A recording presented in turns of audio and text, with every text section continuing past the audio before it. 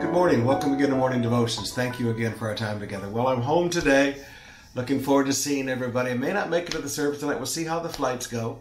But I will definitely be out for Ignite the Moment on 10 a.m. at Malolos Bulacan. And then at 3 p.m. we'll have Ignite the Moment. But I'll be there to greet all the members in San Fernando, Pampanga. This is the great launching weekend. We launch Abu Dhabi and Dubai on Friday. We launch Malolos and San Fernando on Sunday. Right now, I'd like to bring you back to the book of Revelation, chapter 2, beginning with verse 12. To the angel of the church of Pergamum write, the words of him who has the sharp two-edged sword. Now remember, this is God's sword of judgment. Now why would he make that revelation to them? He didn't say, I walk among you. He didn't say, I hold the stars in my hand. He says, I hold the sharp double-edged sword, the sword of judgment, the sword that he will use when he comes in the second coming and wipes out the armies of the Antichrist. Why did he make that revelation? Well, look at verse 13. I know where you dwell, where Satan's throne is. Yet you hold fast to my name, and you do not deny my faith, even in the days of Antipas, my faithful witness, who was killed among you, where Satan dwells.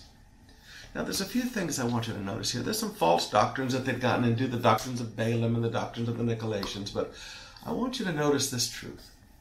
There are some Christians that live in harder places to serve God than others. Now, in the Philippines, please forgive me, and I don't say this critically, I say this with great joy in my heart. We have more religious freedom than any other nation I know of in the world. It is absolutely astounding, the religious freedom we have in our nation. But sometimes we forget not all of our brothers and sisters in Christ have it like we have it. Some live in very difficult places.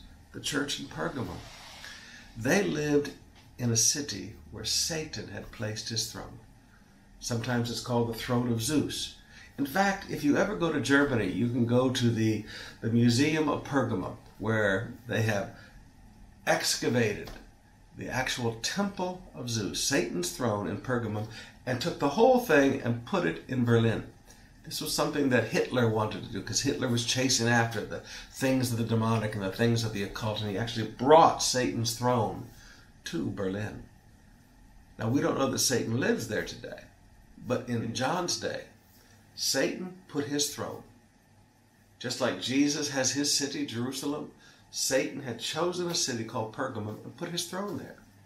And so this was a place where all the demons around the world would congregate. They had very strong influence in the government.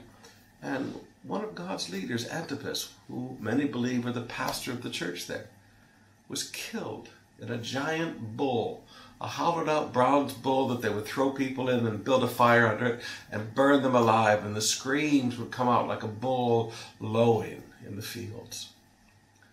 That's the life that these people lived in Pergamum. Horrible persecution. Now, I say all this not to depress us this morning, but I say all this to maybe have a little reality check. Sometimes it's very easy to be critical of our brothers and sisters in other nations and other places, because we have it so easy in the Philippines. May it always stay that way. But just remember, some of our brothers and sisters live in a very different spiritual environment than we do.